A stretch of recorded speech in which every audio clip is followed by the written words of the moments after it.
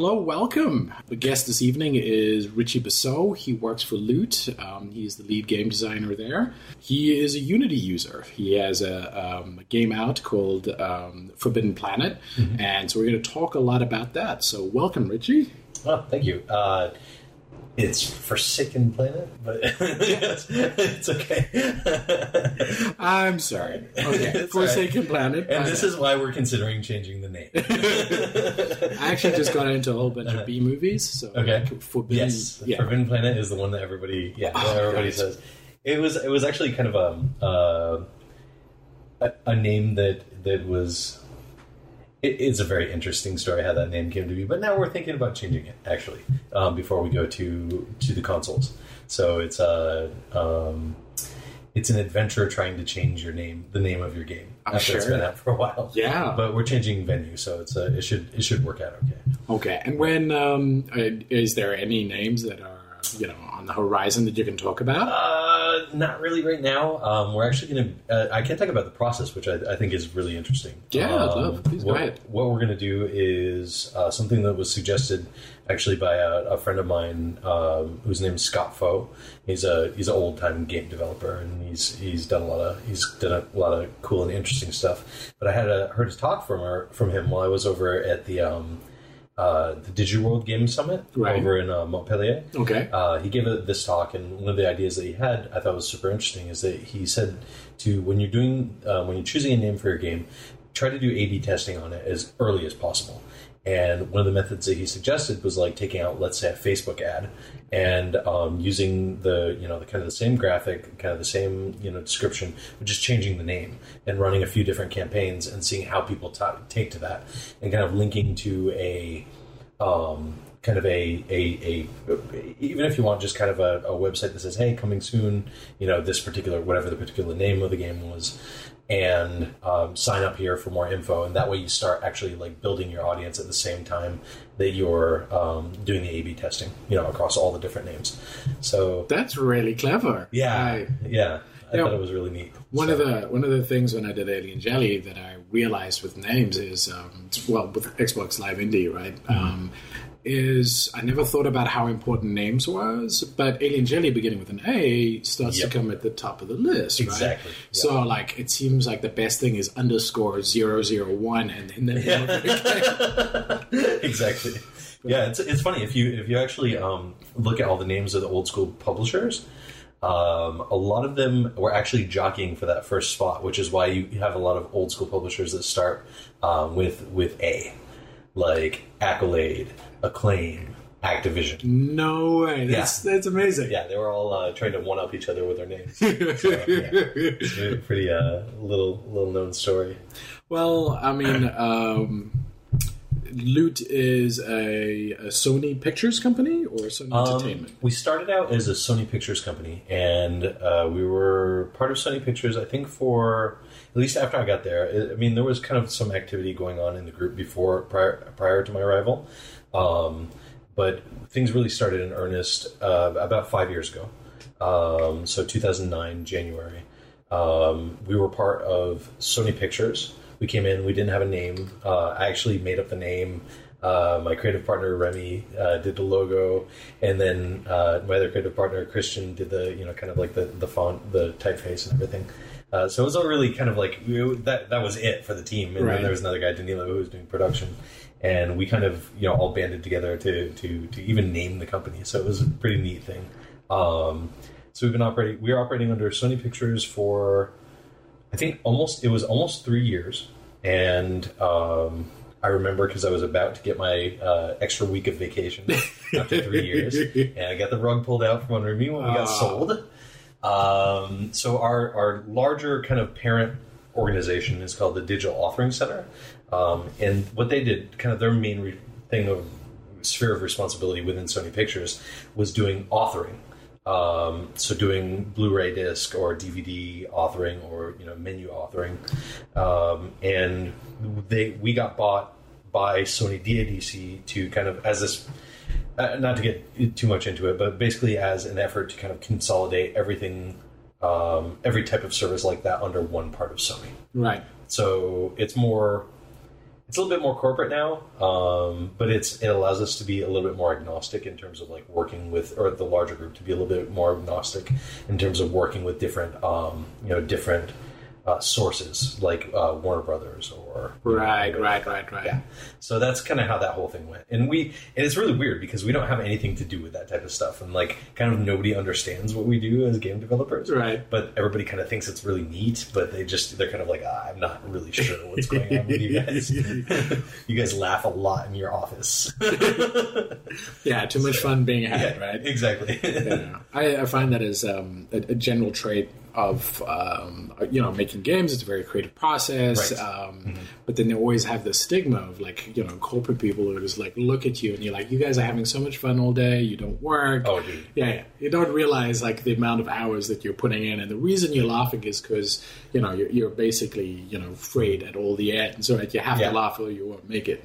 Dude, it's crazy. I mean, it's like the type of thing. I mean, anybody who's listening to this, if you're a game developer, you probably understand this. But we pretty much wear whatever we want, right? You can kind of identify a group of game developers because they're the people who look like they give a crap, like nothing. Right. Like they have no craps are given at all. And so I started out wearing like long pants to work. And then eventually, I'm from a very cold place, so the weather out here in California is essentially shorts weather all year round, and I can't stand not wearing shorts. So I'm wearing them right now. It's really cold outside. So basically, eventually, what I did is I did. Did you ever hear the story, the idea of like the slow boil frog type of thing? It's like a horrifying story. Yes. So essentially, I did that to my work, where I started wearing shorts like one day a week. And nobody said anything, so I started wearing them 2, 3, 4. And all of a sudden, I'm just wearing shorts all the time.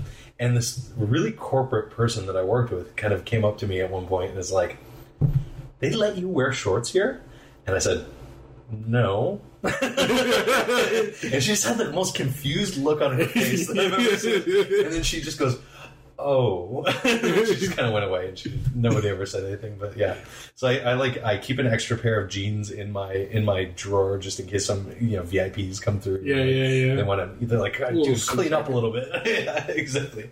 Yeah. So yeah, it's a very interesting environment in which to develop games. We're very small. We are on the development team of Forsaken Planet. We are 4 people. There is a kind of executive producer guy. Who is also responsible for a few other things, and there is a community manager who works with us. Right. So, but she works on other stuff as well that we do, that Loot does. And the way Loot is kind of structured is that we have different verticals. There's a vertical for the games, for the kind of like independent IP games. There's a vertical for doing game porting. Right. And there's a vertical for doing a PlayStation Home stuff, which is kind of how we started. And then there's a vertical for doing video applications for PlayStation. Right. So, and that is actually kind of like really taken off. And the way that the video applications, the video application stuff is big for us right now, which is great because it kind of allows us to do more blue sky type of stuff, right. Forsaken Planet and all that stuff until we can actually start really generating some cash with that. So yeah, it's really interesting the way it's done. The porting stuff is new, right? So we're that's very interesting. It's taking games that were made in Unity on, like, let's say PC, right, or targeting PC or targeting some other platform, and converting that mostly right now over to PlayStation 3, PlayStation 4. Do you have a large volume of Unity games getting moved over? I think generally there are a lot of people who want to do that. Mm-hmm. Right now we are only working with a couple of them. Okay. So, but there is a lot. I mean, there seems to be a lot of desire for that type of thing. Absolutely. And like not a whole lot of expertise. Yeah. And I can see why, because it's not super easy. It's a very different beast. Yeah, having made stuff for Xbox, and then trying to move it over to Steam and like seeing the differences of like, okay, so you've designed your game for a controller, now mouse and keyboard, it should be easy, right? Yeah. And then like, you're going to decide, okay, now it's selection menus instead of just pressing buttons and scrolling. Right. Is that the primary issue, or is the primary issue like, because I know that Unity is very good with exporting stuff, at least for mobile platforms. Is the issue like integrating with the APIs, or? So for us, okay, so what we did is, obviously we started out with Forsaken Planet, and we kind of used that as our flagship thing and said, okay, we know this product backward and forward, right? I mean, we know this game backward and forward. So what we're going to do is we're going to try to essentially see what kind of roadblocks we hit while we're doing this. Okay. And then we're going to, because Forsaken Planet started out as a mobile game. Right. We're going to do the whole free-to-play mobile type of stuff. And we realized that you just need like a ton of money to do that nowadays and be really successful. So we started kind of pivoting our focus toward the consoles, because we already had, kind of through our PlayStation Home stuff, we already had kind of a following. We could actually use PlayStation Home as an advertising platform, for the game, and people would be able to launch right into, do a game launch right out of PlayStation Home into Forsaken Planet if we put it on to PSN. So what we said is, okay, we'll give this a shot. And actually, the control stuff wasn't too difficult. We had a little bit of a problem with an input plugin, like an input wrapper plugin that will not be mentioned. But it was actually just sucking down a ton of cycles. Okay. So it was taking up a whole lot of, it was dragging the frame rate down by a lot, because it was doing like a whole lot of string concats.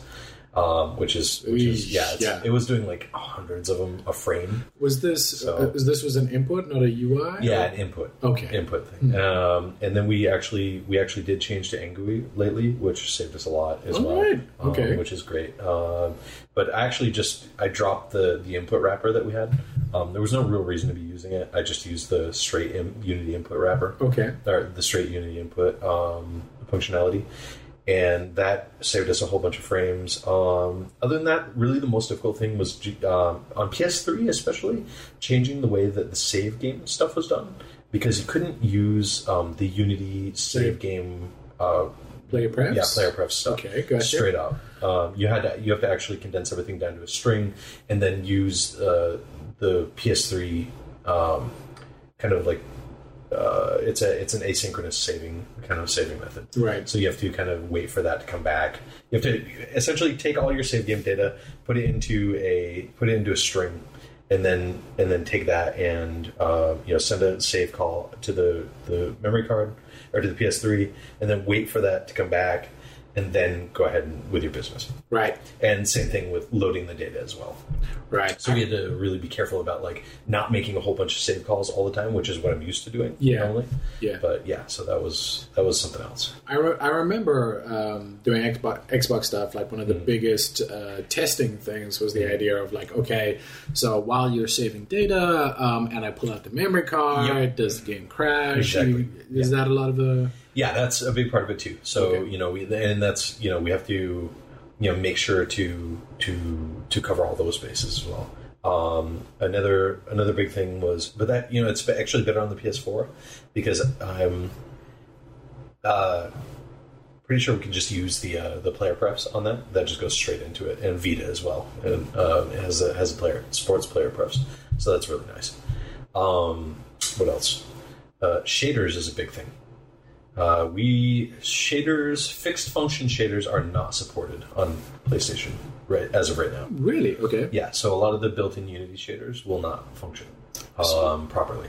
What kind of shader language does it support? Like CG? Yeah, CG. Okay. Yeah, so we used Strumpy shader editor to generate a lot of our shaders, and those took very minimal tweaking to make them work. Right. There's kind of like a different, a little bit of a couple gotchas.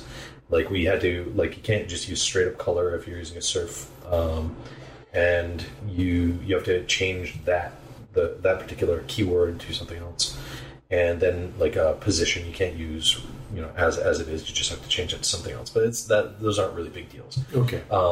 And so you just have to kind of know those tricks. The forums for PS4 developers and PS3 developers are pretty good. Okay. Like it's a good, healthy, active discussion. So, and the support has been really, really good. Well, that's fantastic. I mean, I do a lot of shader stuff myself. I love Yeah. it. So would you recommend, let's say, if you're making a game and you're wanting to move it over to PlayStation, or basically the portability, Right. just write your own shaders from scratch or Yeah. use Strumpy and Yeah. do your CG stuff? Yeah, I would use Strumpy. I found kind of a weird thing. I mean, this is just, it's a very, very small technical detail, but the Pragma line that was generated with Strumpy shader, it was actually preventing the shader from compiling properly for PS3. So I just comped it out, and it worked fine. Wow! Yeah, it was really weird. So yeah, it was. So that was kind of one of the things I was kind of like amused at, and kind of very, very happy that it just worked. And we get a lot of those, right? Yeah. Well, that's very interesting because most of the time when I'm editing shaders, I have no data to back me up. I'd rather be writing my own CG shaders, but I thought that the fixed function stuff would be faster. I don't know if it's faster or not, but it is definitely not working. I guess that's the pivotal thing. Yeah. So I mean, I'm actually just diving into shader stuff recently. Like I'm learning more about it every day. So it's nice. But everything seems to be working now. We've got actually just stomped out the last of the shader problems on Forsaken Planet today. So that's really nice. Wonderful. Actually, that's not exactly true. I still have to replace the shader on our particles, but other than that, it's looking good. Okay. So yeah, brilliant. So so for your particles, I mean, like can you use the Unity particle system, like the Shuriken? So yeah. Okay, Yeah, and you can use the default shaders that come along with it, or do you have to write your own? The default shaders don't seem to be working that well right now. I'm gonna probably look into it tomorrow and see what kind of a shader I can throw on that. So Okay, we'll see how it goes. Is it just perf, or is it just not showing up? It's pink. Oh, okay, yeah, it's just showing up. Right. Yeah, it's banana. we had a texture in Treyarch that we used for that, and it wasn't pink. It was just when something wasn't showing up, wasn't rendering properly, we put a banana texture on it. Is what we called it. I don't know why we called it that. It was just this multicolored like striped shader, and I don't know where the banana part came from. I have to ask somebody else. But it's got to be at 3 o'clock in the morning thing. Yeah, exactly. Yeah, there were plenty 3 o'clock in the mornings on Spuddy. Yeah. Oh my god, worth it though. Yeah. Well, it would be very interesting to see what happens with the particle stuff. Yeah. Because all I know from my experience with working with the particle shaders is all their colors get set by the vertex color stuff, and you're just going to mix with that. So anyway, I'd be very interested. I'm going to take a short break now, and when we get back, we'll talk a little bit more about Forsaken Planet. Cool, and we're back. We're going to talk a little bit more with Richie Basso about Forsaken Planet. Yes. And just what the game is, what inspired you to make it. So let's start off with inspiration. How did you come up with the game idea? Or first, actually, we should start with what the game is, and then talk about how you came up with the idea. Okay, so the game is actually I'll roll one into the other. Because it actually is it helps to know what the inspiration is. So the game is actually a 4-player split screen action multiplayer battle game. Kind of in it's inspired a lot by old school Blue Sky games, like all the stuff that was out for the N64, right? Like Mario Kart Battle. Little Goldeneye. Yep, GoldenEye, Star Fox, all those type of games. Right. Originally, we started out as a network multiplayer game, and since we were such a small team and our budget is really low, what we felt is that we, at least for the short term, that we weren't able to really provide the type of network experience, like a really nice, tournament level quality network experience without sinking tons and tons of money into it. So that's something we eventually hope to do on PS4 because they have such a good network backend, right? That we'd be able to kind of roll it into that. But right now, we really wanted to concentrate on kind of the core gameplay stuff, and we found that really taking away the network stuff, the multiplayer, the networked multiplayer, didn't actually like sacrifice any of the quality of the game. Like all the fun was really still there. Really, and it was augmented a lot because I think there's. I mean, at least in my opinion, and the opinion of the other guys who work on it, kind of some of our best experiences were from just sitting on a couch next to other people, and just hitting the controller out of somebody's hand or like blocking them out. Yeah. Like, I really actually hope somebody gets hurt body checking somebody else like playing our game. So the game is really like that. It is it's really inspired by those old school, super fun, N64 era type of games. My creative partner is kind of the guy who came up with the idea, kind of like the concept of the game. Right.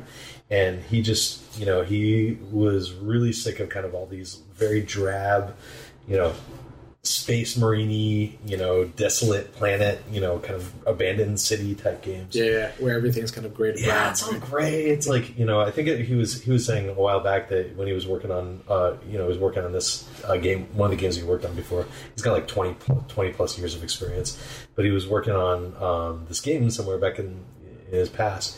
And the art director came over. He's like, "You need to desaturate all this. Like, just keep desaturating it." And he's like, "Man, I really do not want to work on this game anymore." So he's a true artist. He's a French guy. So he's awesome. He's all over the place. Exactly. He's very much about making the art something that we can be proud of. So he said, "I want to make a game that's really colorful. I want to make a game that's silly, but at the same time has these like kind of like dark undertone to it." So, right. So out of that kind of and us bouncing things back and forth came Forsaken Planet, and the game. So it's a 4-player multiplayer battle game, and the concept of the game is that you work for a fast food restaurant / arms dealer in outer space. And you work at this, you're these kind of two kind of like low-level schmoes who work at this, essentially fast food place on an asteroid that's floating around in space, and this gigantic warship comes up and orders 1 billion orders of chicken, which is pretty much the only thing that the restaurant sells. And the way that and of course you go to the dollar signs pop up in your eyes, and they go over to the refrigerator, the freezer, and there's nothing in the freezer. And they go, "Oh, we need to like go down to the nearest planet and harvest chicken." Right. And the way that you get chicken in this world is by essentially taking anything that is not tied down and throwing it into this machine called the chickenizer. And it essentially can take any type of matter and turn it into chicken. That's awful. And then the chicken gets beamed back to the restaurant and delivered, and not cooked, just live over to whoever has been ordering it. So there's a lot of chicken flying around in our game. The arms dealer part comes from the. So we got inspired by a lot of the kind of like weird and terrible things that happen as like being an employee of a fast food restaurant. Right. And one of the things that always like struck us as kind of weird is that you need to buy your own uniforms at a lot of these places. I still and so we said, "Did you?" Yeah. So we said, well, we're going to take that a step further, and we're going to make it so that essentially the company pits its employees against each other in mortal combat to see who can become the employee of the month by gathering the most chicken. And the way that you gather the chicken is by having these heavily armed UFOs that fly around, and you fight against each other and kill each other or shoot each other down, not kill each other. Because what you want to do is not kill the other person. You want to shoot them down, pick them up in your tractor beam, and drop them in the chickenizer, right, so that they become chicken. Because, it's just about anything. So you can essentially chickenize your coworkers, and you get a bunch of points for doing that. And the points are kind of like translate into experience, which you can use to unlock more and more gear and attain kind of like have higher levels of efficacy as a chicken Coop employee. Chicken capture extraordinaire. Exactly. So the name of the restaurant's called Chicken Coop. And they're very nefarious. So and then once you get chicken eyes, you get, it takes a little bit, and then you respawn in as a clone. Right. So, yeah. It's very cool. I mean, like, it's really nice to have good original abstract ideas. Yes. And, one of the things that, like, just making a lot of casual games, you look for specific hooks, that people get used to. Right. And the most notorious these days is food. Yes. Not saying anything about a candy game at all. But food is something that it's almost like universally we can relate to. So It's a really good premise. Well done. Thank you. Yeah, it's that, and it's kind of that, like, I mean, if you really look at it, the game is really a critique about our society and about, like, corporate society in specific. And I mean, just seeing how they kind of pit employees against one another to try to, like, climb up this corporate ladder, and and incentivize them in kind of, like, all the wrong ways to just, to the end of, like, making a buck. So, it's something we feel is important to put in kind of this social criticism and kind of, like, criticizing the way that, different, I guess the fast food industries run and everything, and kind of the, greed, but just kind of strange gun culture stuff that the United States has. And it's like, it's a lot of fun. We try to wrap everything into one because, like, we don't know how long we're going to live, and we want to criticize all these things, and so we should just do it in one game, right? Yeah, there you go. If you got a game that you can do it in, it's perfect. Yeah, it was fun. Yeah. And we just put a lot of humor in it too. I mean, we have a writer who works with us, and she has her master's in screenwriting from NYU, and she's freaking hilarious. So we just do yourselves a favor. If you're going to get this game for one thing, get it for the item descriptions. Right. Like, just go through and read all the item and equipment descriptions and the level descriptions. They're just amazing. That's brilliant. Like, they're hilarious. So it's a lot of fun. I wanted to talk a little bit about infusing humor into your game. I mean, it's one of the best selling points of a lot of games. It's something that gives a character. How did you go about doing it? Did you just go to your screenwriter and just say, "Hey, make it funny"? Or, I mean, like, the premise itself is pretty hilarious. Right. But how did you go about trying to maintain that humor? Okay, so yeah, I think what you touched upon is exactly the way I would recommend doing it. Is come up with a really strong premise and take it seriously. Take that premise seriously. Right. Like, we established a personality for this corporation. Like, Chicken Coop is pretty much where everything stems from. Chicken Coop and the individual personalities of the employees that work at a restaurant. Like, for us, it kind of is like, and it wasn't something that we actually said, hey, it's got to be this from the beginning, but it's something that naturally evolved into. It was kind of like The Office in a fast food restaurant in outer space. Right. So where kind of all the humor flows from is that we took Chicken Coop very seriously, and we said, okay, this is the ethos of this corporation. This is how they present themselves to their employees. This is how they present themselves to the rest of the universe. And essentially, when Olivia came on board, she was kind of like taking stabs at writing things, and we would go, no, that is not Chicken Coop. Like, this would not fall under Chicken Coop's thing. And she goes, oh, okay, so, like, I really just need to get to understand Chicken Coop and, like, how they would do things. So, like, for instance, they have a bunch of different levels that you can, as you go through and gain experience, you get promoted through the chain of command. And a couple interesting things about the chain of command is the highest level that you can get to is level 50. And that is, the title at that level is Vice President of Middle Management. That's it. That's as high as you go. You can't get any higher than Vice President of Middle Management. That's awesome. So, and then we have another couple levels I thought were really interesting and funny, where you have a UFO dent doctor who essentially is in charge of repairing all the UFOs after they've come out of battle. Right. So that's one of the levels that you get to. And the quote for that is, I don't think that's going to buff out. And then the very next level is a used UFO repair salesman.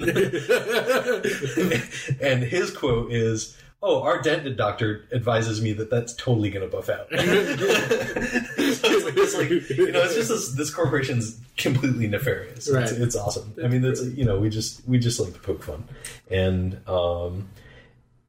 Olivia has a very dark sense of humor. So if you really start looking into the way that things are, all the descriptions and stuff, you'll see that there's like this kind of very dark undercurrent of like, evil corporation humor in there. So I love that. I think it's so much fun. But yeah, just get a central premise, take it very seriously, and let that inform everything else that you're going to do. And that way, I think that you can really start to have fun with it, and the thing kind of, the body of work will behave as a cohesive whole. Right. And it'll be consistent, and you guys will, you'll start thinking about like, oh, okay. So, I mean, think about Aperture, right? The way that Valve uses Aperture.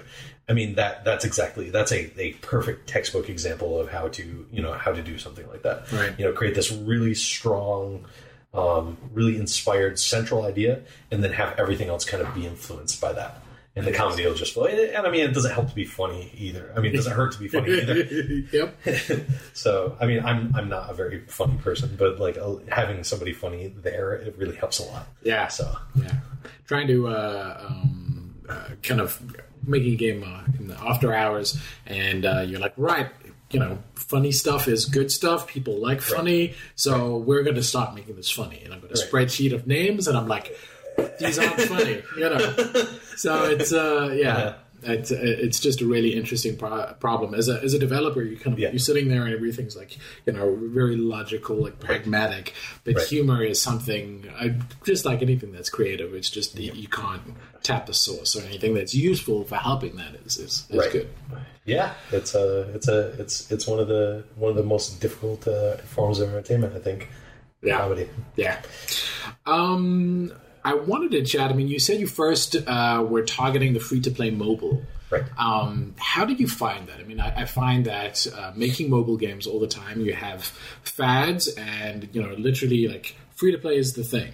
Yeah. But free-to-play evolved over the process of a year at most. Over like 2013, the year of free-to-play. Right. Everybody's doing this thing, and now everybody's thinking, hey, that's the way to go. Right. But I always bring up the fact that it just, if you go back 1 year further, like free-to-play was, wasn't even mentioned. It was like this could work. And, there's a famous story about EA Soccer in Korea, and it's like, So I just wanted to talk to you how you approach the free-to-play, if you're still going to support the free-to-play model, or what success you've had, and how you've changed your business strategy accordingly.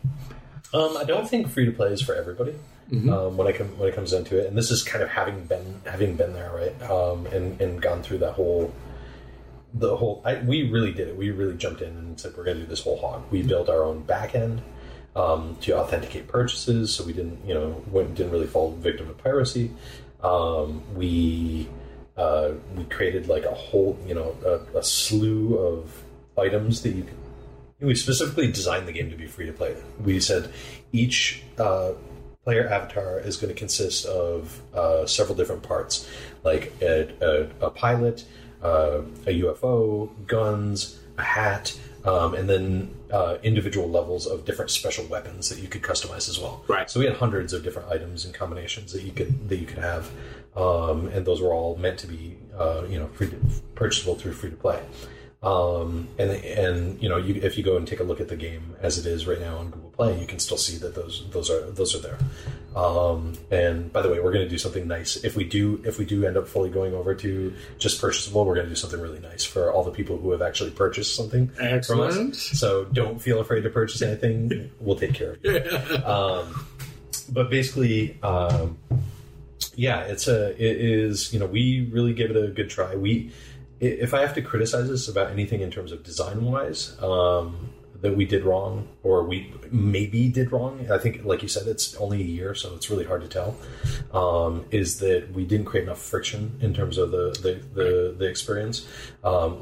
AKA we weren't enough of assholes to, if you don't mind me swearing. Yeah, it's fine. I mean, we really didn't create as much friction as I think that most people, if we had a free-to-play consultant come in and go take a look at our game, they would go, oh, there's just not enough friction here for to force people into buying things. And actually, I think with the type of game that we had, it wasn't as critical for us to do that. Right. Because, like, if you look at, let's say, World of Tanks, right? Which I think is an excellent example of free to play that's not totally obnoxious. Right. The friction is actually provided by the other players, right? Right. So I think that for us, I think it quite possibly would have worked out. The real problem is that nobody found our game. Right. I mean, I say nobody. It was actually tens of thousands of people. It's just not enough. Yeah. And people did download it. They played it. The game won awards. We've won a couple like best of show awards from different magazines. But I think that there's so much that goes into it, right? Like there's so much that goes into discoverability. First of all, the name. Is a big thing, and that's something. Like I said, we're considering changing the name. It's something that we look at it and we go, okay, why aren't people downloading it? Right? I mean, is it the picture of that we have up there? Is it the name? We didn't do a whole lot of A/B testing because we're so small, right? And I really wish that I think that that's something that we're actually going to focus on going forward, and we didn't do enough of it right off the bat. I think that another thing that's difficult about free to play as well is that even if people do get into your game, you have like 10 seconds or something ridiculous like that to like get their attention and hold it, and if you can't do that, they're going to just go away, right?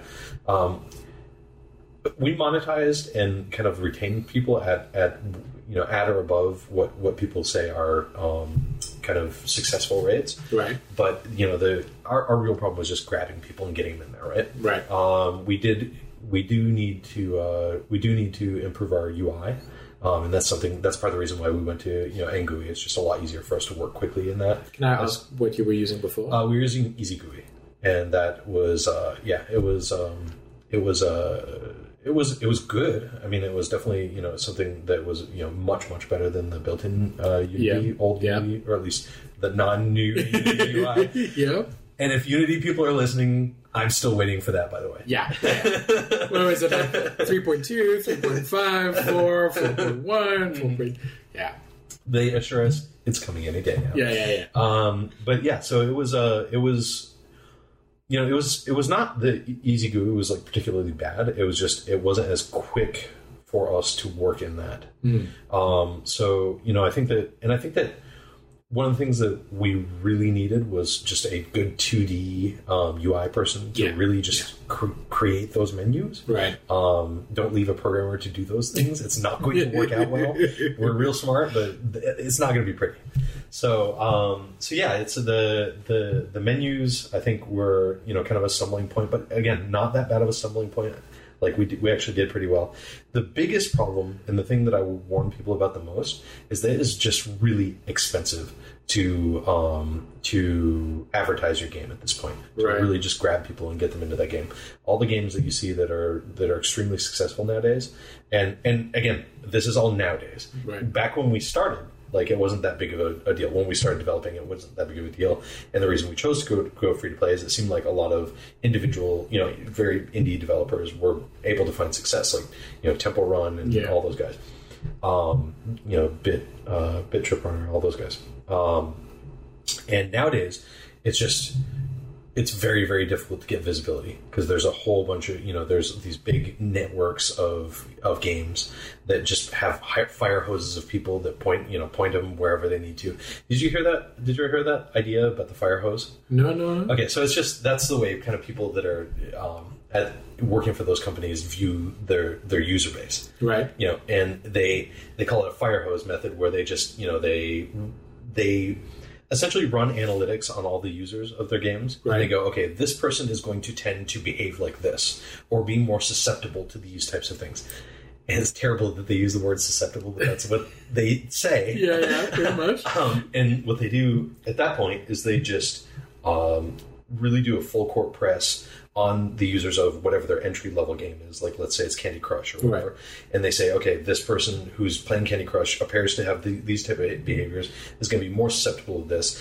This other game that we have in our portfolio is suited to their profile. And so they'll just take all the users whose profiles are suited to that particular game and just start hardcore advertising that particular game to them. And then they just keep people cycling through this kind of endless stream of like not very good games. So yeah, they shuffle all these the people around this kind of networks of games that they have. So first of all, that makes it a lot more difficult for an indie, to get in there, because there's kind of a built-in advertising to all these super successful games that people are playing, and people kind of, get used to playing within those networks. So it's hard for them to break out of it because there's always new games for them to play all the time, right? And those games are being really pushed on them through all the advertising that's in that network of games. And then on top of that, then you have like EA and all these other guys who are kind of crowding out the market and coming in with humongous marketing budgets, driving the user acquisition costs, if you are considering doing advertising, driving those costs like way up. Right. So for us, once we started doing the math about like what it would cost us to acquire a new user versus what we assume that we could get out of your average user, it just didn't really make sense for us to do that. And, it's like the type of thing where people are looking at you going, can you guarantee us we're going to make this much money? Yeah. And I go, well, actually, I could say yes, because that's an easy way to get the money. Yeah. Right? But like, I don't want to waste people's money. I mean, it's just not me. So I'm going, I'm not sure. I really don't know. And that's the thing, is that nobody really knows. It's like we could put a whole bunch of money behind the game and, it might just not take off, or it might not be the right time. Or like you say, a new fad comes along that stops that from going. And then on top of that, then we have the network costs, right? Because we do want it to be like a tournament level quality game. Right. And the network stuff has to be really, it has to be really tight. So. Right. So yeah, that would have cost us a whole bunch of money too. So we said, look, I mean, what are we trying to do here? Like, I mean, it seems like both the network thing and the free-to-play thing are really rich man's games at this point. Right. And we're not rich men. Like even though we're part of Sony, we're an indie studio. Right. And, we're not going to, start pulling down those type of resources and, putting all the people above us at risk, et cetera, et cetera. And hey, at the same time, if you look at it, the game is just as fun, if not more fun, if we do everything local and just do it as a pay-for game. Right. And that way, we can feel good about the game. We don't have to, resort to kind of dirty tricks to siphon money out of people. And, we can do something that's achievable with our team size inside of here. So essentially the way that I feel about Forsaken Planet is that, we spent about a year building a prototype of this game, of like a free-to-play game. And then we put it out and we said, okay, what's the market like right now? And it just wasn't, I think, amenable to a small team doing something like that. Right. And we would have really had to like overstep what I feel are our natural boundaries to be able to do that well. So, but at the same time, I think it is totally reasonable for us to take the game and put it out as a local multiplayer, console, 10-foot experience. Right. So yeah, that's very interesting because looking at like the whole scope of indie developers, right? Like so, two and some change years ago, right? Mm-hmm. Things seem to open up, right? Mm-hmm. You had like, okay, so the whole traditional publisher thing is pretty much dead for us. We could go mobile. We could go to some of the consoles as they start to open up. Steam was still unsaturated, and it all seemed like a really beautiful market. Yep. But as we're now in the beginning of 2014, it seems like a very horrible market for indies. Like as the it's going indie. This year, you're kind of looking at everything and you're like, well, where's the blue ocean? Where's the place I can get my game out? If the guys from Double Fine are kind of like doing a Kickstarter to get some money together to make a game, like how am I possibly going to do that? Exactly. And we all thought that consoles were well, I thought the console was dead and mobile was the way, but it seems like consoles seem to be, well, at least I know Sony is embracing the indie, so it might be going back that way. What are your thoughts on new indie developers where they should try and make some monies? Yeah, I mean, I like the current route that we're pursuing right now. I mean, I think that also actually, as kind of a side note, Unity is awesome because it lets us do this. Right? Yeah. And I was complaining earlier about how it's kind of difficult to do the PS3 PS4 switch over, but honestly, it's nowhere near as difficult as recoding your game from the ground up. Exactly. Preaching to the converted. I mean, like, it's a lot of work for like one person to do, but like it's nothing compared to what it used to be to do something like that. So I'm very happy with that, and I think that's a humongous positive thing about Unity. But yeah, I mean, I think that as a new indie, I was really hoping that the Ouya stuff would pan out. Yeah, me too. Hey? I don't know if I think they can be counted completely out at this point, and I know that a lot of other people are getting on the micro console type of thing. Right. But there is kind of like I think a problem with going, okay, well, how cheap can the micro consoles really get, especially in comparison to like $150 Xbox or PS3, right? Like what I was hoping is that it would be an effective low cost solution for like people who didn't have a crap ton of money to throw around at like a $600 console. But I think that until you see some real heavyweight step in there that really is looking to own that space and make it extremely popular, like let's say Google if they do the micro console stuff, right? I think it's going to be difficult for like a startup like Ouya to compete. And honestly, like everybody rags on them, but I tell you what, like what they were able to do from the beginning of Ouya to when they actually hit the market, I thought was extremely, extremely impressive. Yeah. Like if you look at it, I mean, I have an Ouya, and I mean, why not? It's like $99, right?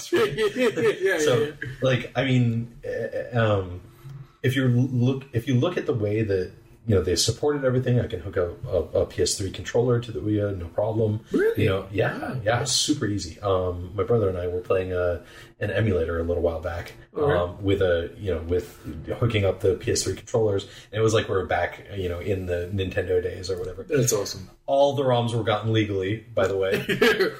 Fans. So NSA, thank you very much. They're probably listening. Yeah. They probably don't care. They don't.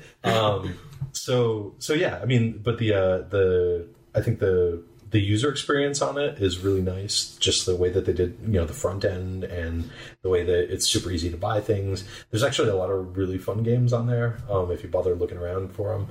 But yeah, I think it was just. I mean, it was I see it sitting right over there. It's a really nice little machine, and the people are really nice to work with too as a developer. So hopefully something like that can come up. Steam is also pretty good. Like you say, it's still difficult to get noticed on it. One question: Did you port to Ouya? I mean, like your Android base? Yeah, we're actually on Ouya. Oh, okay, I didn't know that. We're on Ouya. So it's out on Android, Amazon PC, and Ouya right now. So look it up on. How was the uptake on Ouya? Was it good, or was the discoverability bad? It was actually pretty good. Ouya is really good about working with you to run specials. Like they featured us for a little bit and everything, and we seem to get some traction on there. So I haven't actually checked it in a little bit.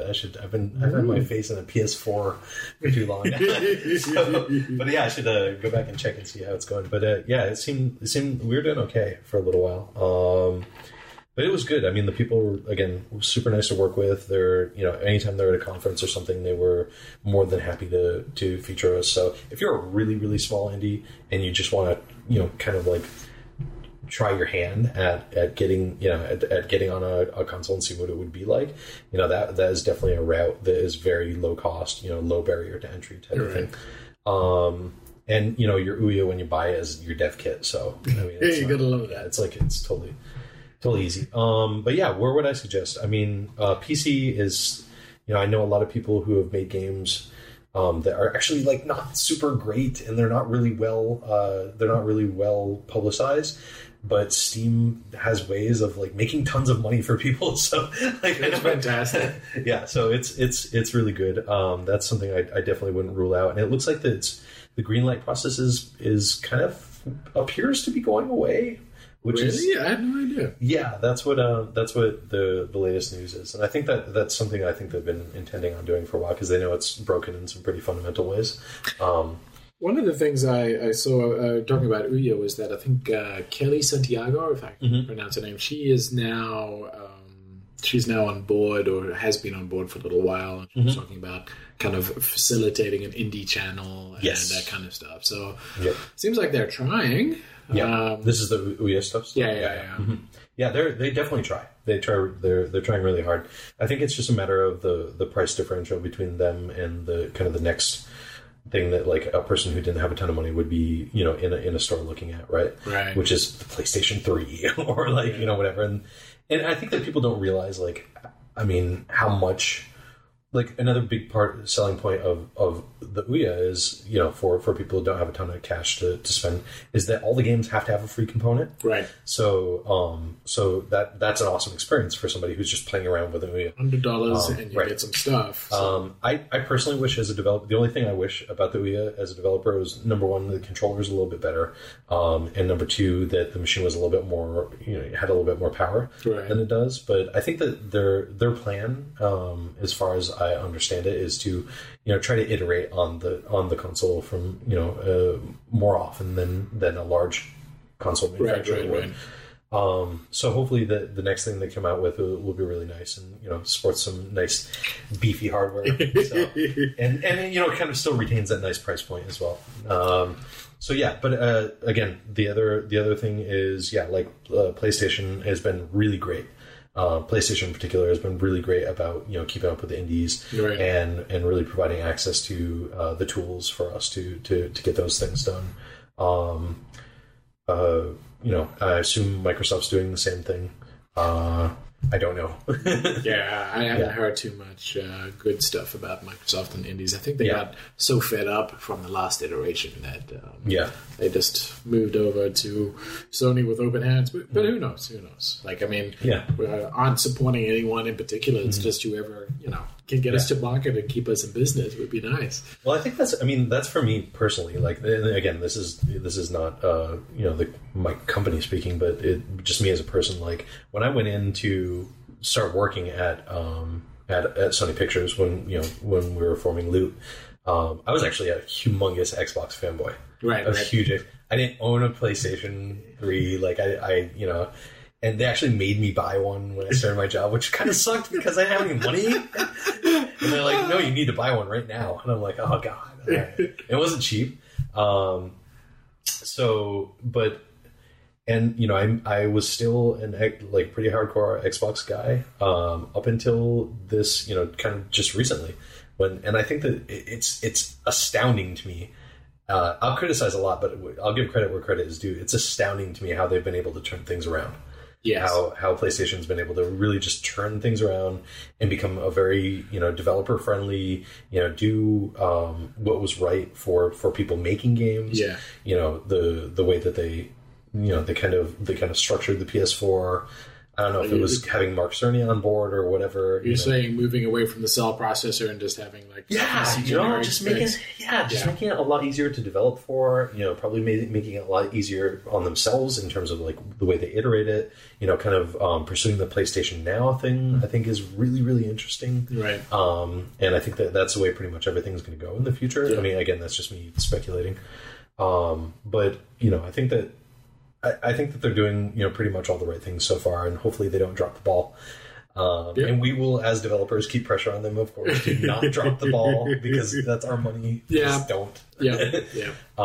But I mean, it seems like they must have hired the right people or got the right people into the right positions because it seems like they're doing all the right things. I remember, I think it was last year or the year before, Sony had the big restructure where they kind of, focused and said, hey, PlayStation's making some money, let's make it better. So, yeah. I mean, if you look, Kaz being put into the leadership position that he's in now is a huge message, I think, to the rest of the company. Right. That, games and the PlayStation platform is super duper important. Yeah, yeah. So, I mean, I was happy to see that happen, and I thought that it might bode well, and it did. So that's good so far. So I gotta get out there and get myself a PlayStation 4. I think. I just recently picked up. Well, I couldn't say recently. I think it was 2012 when Journey came out. That's when I just couldn't put off getting a PlayStation anymore. Yeah. So I had to get it for that, and it was well worth it. Yep. But talking about marketing platforms, the Amazon platform. So I know the Kindle Fire is their flagship thing, and I've had very interesting experiences with Kindle. Back in the day when it first came out, and it supported with an Android tablet and support games. It was a pretty good market, and even now I see it's relatively consistent, right? It might not, make me a huge amount of money, right. but I find that the numbers, the tail is a lot longer than iOS or right. Android. I just wanted to know what your experience was. If you developed for the Kindle specifically, or was it just okay? We did, and it was very for us. It was very underwhelming, and that might just be because of the nature of the game, and the nature of kind of the Kindle audience, because it was an actiony, right, kind of weird game that's very multiplayer competitive based. It was it showed actually I think the least traction out of any of the platforms that we're on. Oh, okay, that's interesting to know. And we were really expecting a lot too, because like that's what we had heard as well. But it really underperformed for us. So and developer support was not what I would have wanted it to be. It was very difficult to get in touch with somebody to kind of like see what was going on. We had some problems with the touchscreen and with the game not running as well as it should have, especially on the old Kindle. First generation. Yeah, the first generation Kindle. It was the touchscreen was really laggy, and the game for some reason took forever to load. Actually, once it got loaded up, it was totally fine. But for some reason, each level every time we were doing a load just took forever. And in the meantime, in between then and now, they actually fixed that at some point.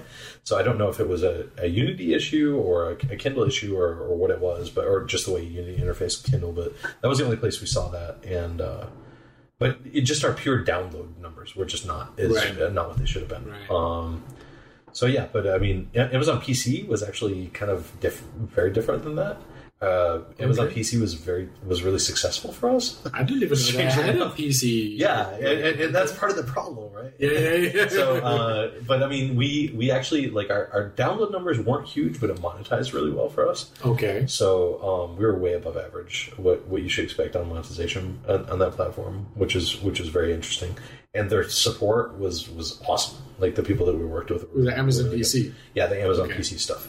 So yeah, there's actually a free to play like downloadable game thing on Amazon.com if you go there. Wow. So you can just do and they have like a whole. Actually, you can download pretty much any type of game from Amazon as well. Okay.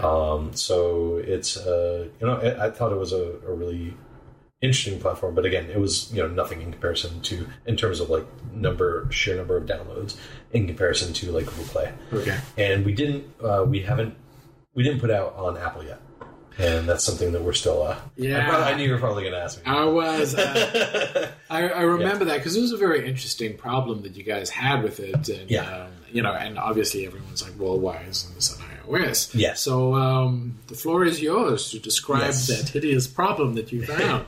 Well, okay, so we essentially what I think that it was maybe. Let me put it this way. I would not suggest to you, if you are a new developer, to develop for another platform first and then go to Apple and talk to them about developing for their platform. Yep. You should develop for Apple first and talk to them about it first, right, before anything happens, because essentially what you might find yourself encountering is just a lot of kind of uphill discussions with them in terms of like, does our game have a chance of getting featured on your store? Yeah. And they're really willing to work with you, I think. But I think that what an important component of that is going to Apple first and talking to them first. That's good advice. And honestly, as somebody who's kind of gone through the process of working with both the iOS devices and the Android devices, I would suggest working with the iOS devices first anyway, because there are so many less iOS devices. There are so few iOS devices in comparison to the Android devices that you'll just have a much easier time of it anyway. I wanted to, get into the whole Android device release thing. Oh boy. I know that it's a beast, and I mean, having released multiple platform stuff, kind of like you release on iOS, and if you've done your testing correctly, like you don't get any crashes, right? Exactly. Yeah. And then so you test on all your devices for Android in-house, everything's working fine. You release into the world, and everyone starts complaining that it's broken. Yes. And then recently, I started looking at the ability to publish for specific texture types, right? In Unity, and then being able to, you make your APKs. So you make your 4 different APKs. It's the Targa, Snapdragon, and something else. And ATX, and then your fallback. Did you do that originally? Did you find that helped? We did not originally. And it actually did not appear to have any effect. Oh, really? Yeah, okay. But I think that once you get and I think maybe part of what helped is that we limited it to 4.0 and above devices. Okay. So maybe the devices were a lot more permissive, or we just didn't hit any real problem devices. I'll tell you one atrocious horror story that did happen. Actually. We were out on Samsung Galaxy S3. Everything was working fantastic. No problems whatsoever. Samsung Galaxy S4. And I think this is actually a story that a lot of other Unity devs can relate to as well, who did Android development. Samsung Galaxy S4 comes out, and a couple days later, I check in on our reviews, and our reviews are like plummeting. Like, we got a bunch of 1-star reviews, and they're all from Samsung Galaxy S4 users who are going, it just crashes like the minute it boots up, and everything, and it's like this. And I'm frantically like scrambling for the, to ban the S4, or shut it off so it's not, people aren't downloading it. But we're getting like, in the time before I could actually like open up the thing, log in, and like shut off S4. We actually had like 2 more 1-star reviews in that time. I'm like frantically trying to like stop it from happening, and it was nerve-wracking. I mean, I like to see lots of downloads, but not when they're generating 1-star reviews. Right. And I think this is another problem, right? Generally, of rating systems for I mean, Google Play in particular, but I can imagine for other operating systems as well, is that the reviews that you see if you're on like an S4 that is running the game and crashing it are the same reviews as you would see if you're on like an S3 that runs it fine, right? So if I'm an S3 user and all of a sudden I see like the score of this game is like below 4 or whatever, I'm not going to tend to download that game. Yeah. But even though all the reviews are specific, the bad reviews are specific to a particular platform. Right. And I think that's a huge problem, right? Yeah, specifically for Android. Yeah. You want the ecosystem to automatically kind of isolate problems, right? Exactly. So I've got I don't know, arbitrary tablet from some strange place, and that's not working. And kind of if Google, if you ever listen to this, that would be a really good idea. Yeah, and another thing, Google, I've got something else to say. So we had another horror story happen where somebody on the team went in and changed our description to have keywords, because there wasn't a keyword field. And a lot of, like, Amazon will give you a keyword field where you can just put keywords in. And so they said, well, there's no keyword field. I'll just put it like at the bottom of the description or whatever. And seems legit, right? Especially if you're coming from like a web development background, you put keywords in the thing. So within 10 minutes, our game was shut down. Oh, yeah. Permanently and irreversibly shut down. What? without any type of warning email or anything like that. And what it is apparently there's a line of the Google policy, and this is totally our fault for not reading it, and it's their rules, and you have to play by the rules, but award to the wise, right? Yeah. So there's a line in their policy that essentially says, don't try to manipulate search results by putting keywords in your descriptions. So this goes so far as to say, their description actually goes so far as to say, if you have an app, let's say, that helps people identify ducks, right? You cannot have a comma-separated list of the names of all the ducks that your app helps identify. It is against the policy to do stuff like that. That seems pretty backwards. Yes, because your app will be shut down, because what they have is they have spiders going through there, some sort of robot going through there, and just looking for comma-separated lists, and then just shutting down the game permanently. Wow. So we had something on the order of 40 or 50,000 users. And all the user data, all the, kind of analytics stuff that Google gives you, we weren't allowed to access that anymore. And we lost all that. That's horrendous. Yeah, and we were above 4 stars, trending upwards, and we were just shut down, and there was nothing we could do about it. And the support is terrible. I mean, I think there actually aren't any people working at Google. I think it's like that fancy office. Yeah, it's like that Doctor Who episode where they go to this some corporate office, some corporation. It's all skeletons, cobwebs all over them. And it's just a computer running everything. So no, it was a really bad. And then when we finally did get in touch with somebody, they kind of they were oh, Google's a really siloed company, and and then we got in touch with somebody else, and they're no, we sent you warning emails. We're dude, the game was shut down within 10 minutes of the change being made. It's horrendous. So we had to essentially start from scratch. And nobody would help you, even though nobody helped us. Nobody helped us. I have a buddy who works over at Google, and he said that he was going to bring it up because he was horrified that it had happened, and said he was going to bring it up at one of their kind of they have a lot of, I guess, web meetings between all the developers or whatever. So he was going to bring it up, but that was a terrible thing. And I saw that there were actually worse stories when I started researching it online.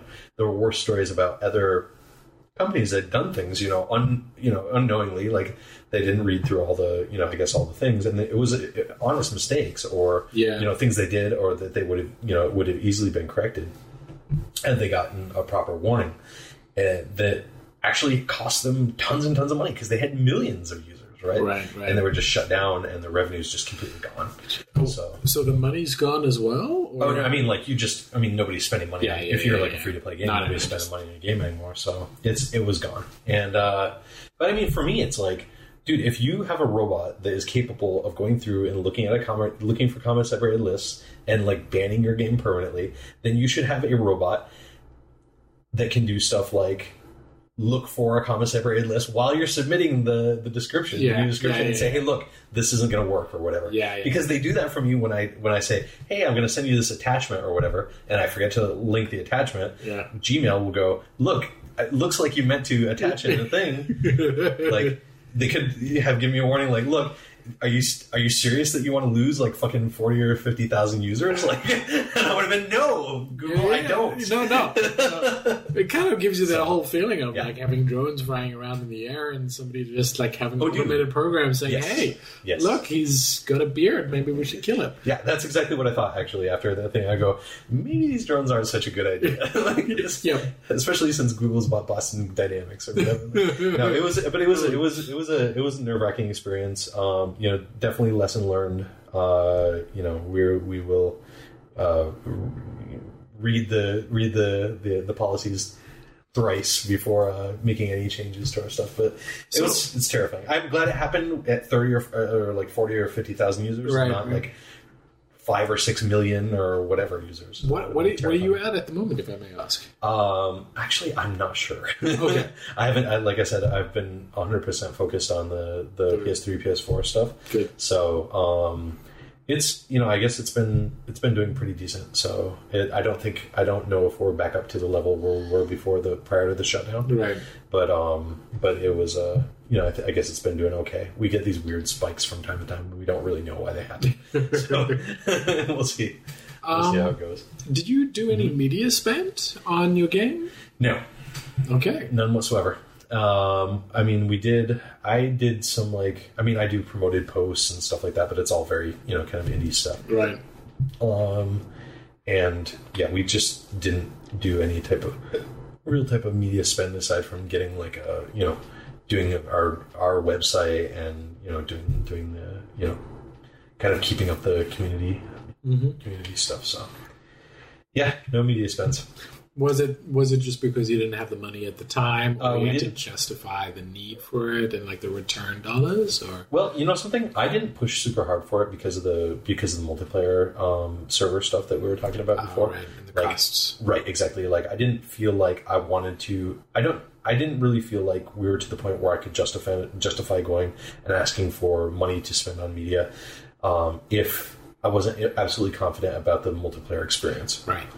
So I think that once we get out onto PlayStation, and we're it's local multiplayer to begin with, and then we'll probably expand into the using their servers.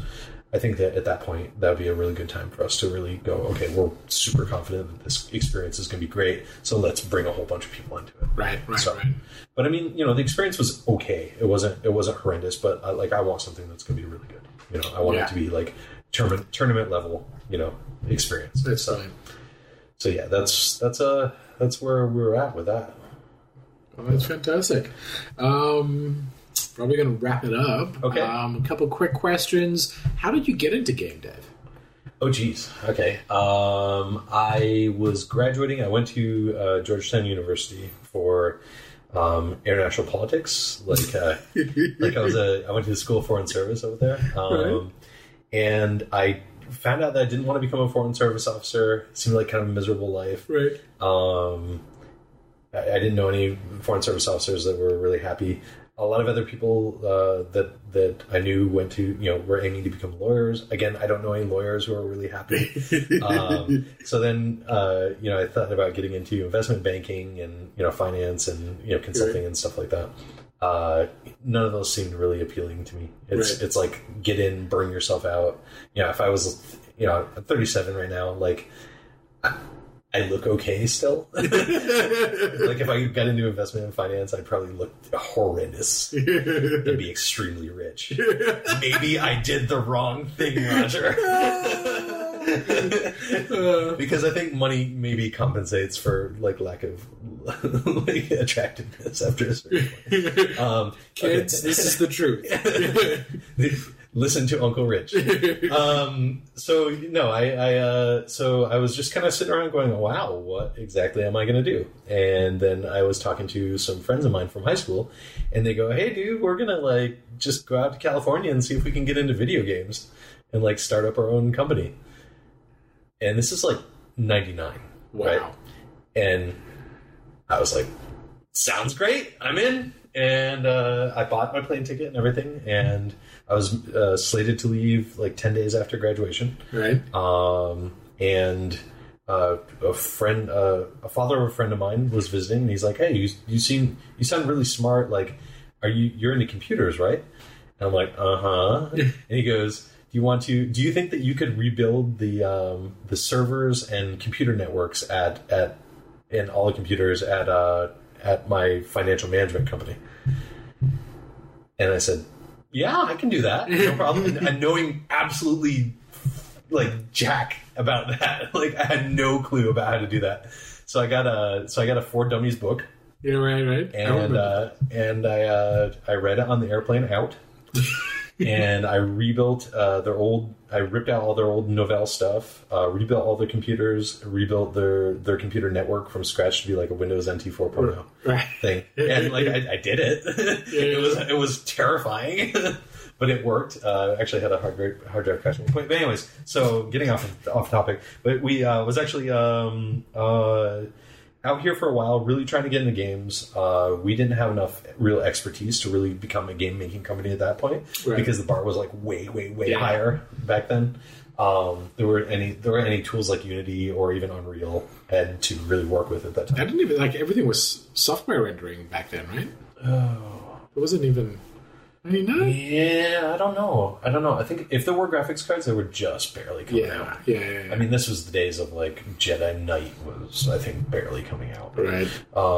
So yeah, it was really interesting. So we're kind of bumbling around trying to figure out what we're going to do, and we go, well, I started like trying to get in touch with all these game companies, and finally one company that I would like scan through magazines and see who was doing what. And I remember reading about that this one company was going to be starting up out here in Los Angeles, and so I'm like, oh, let me see if I can try to get a meeting with them. And they were nice enough to all come. They were called 7 Studios, right? And they were nice enough to all come out and like meet up with us for lunch. And there was only there were like 7 of them at the time, hence 7 Studios. And they came out to lunch with us, and they met up with us, and we were just talking with them about how to make games and like, how to go about getting into the industry. And I remember my friend Kenzie got hired as an artist almost directly out of that meeting. And then my friend Eric did some sound work for them, and they had an interview with me. And they're like, yeah, we'd like to bring you on as a producer, but we don't have the money at this time. And I'm like, oh, thanks for the easy letdown or whatever.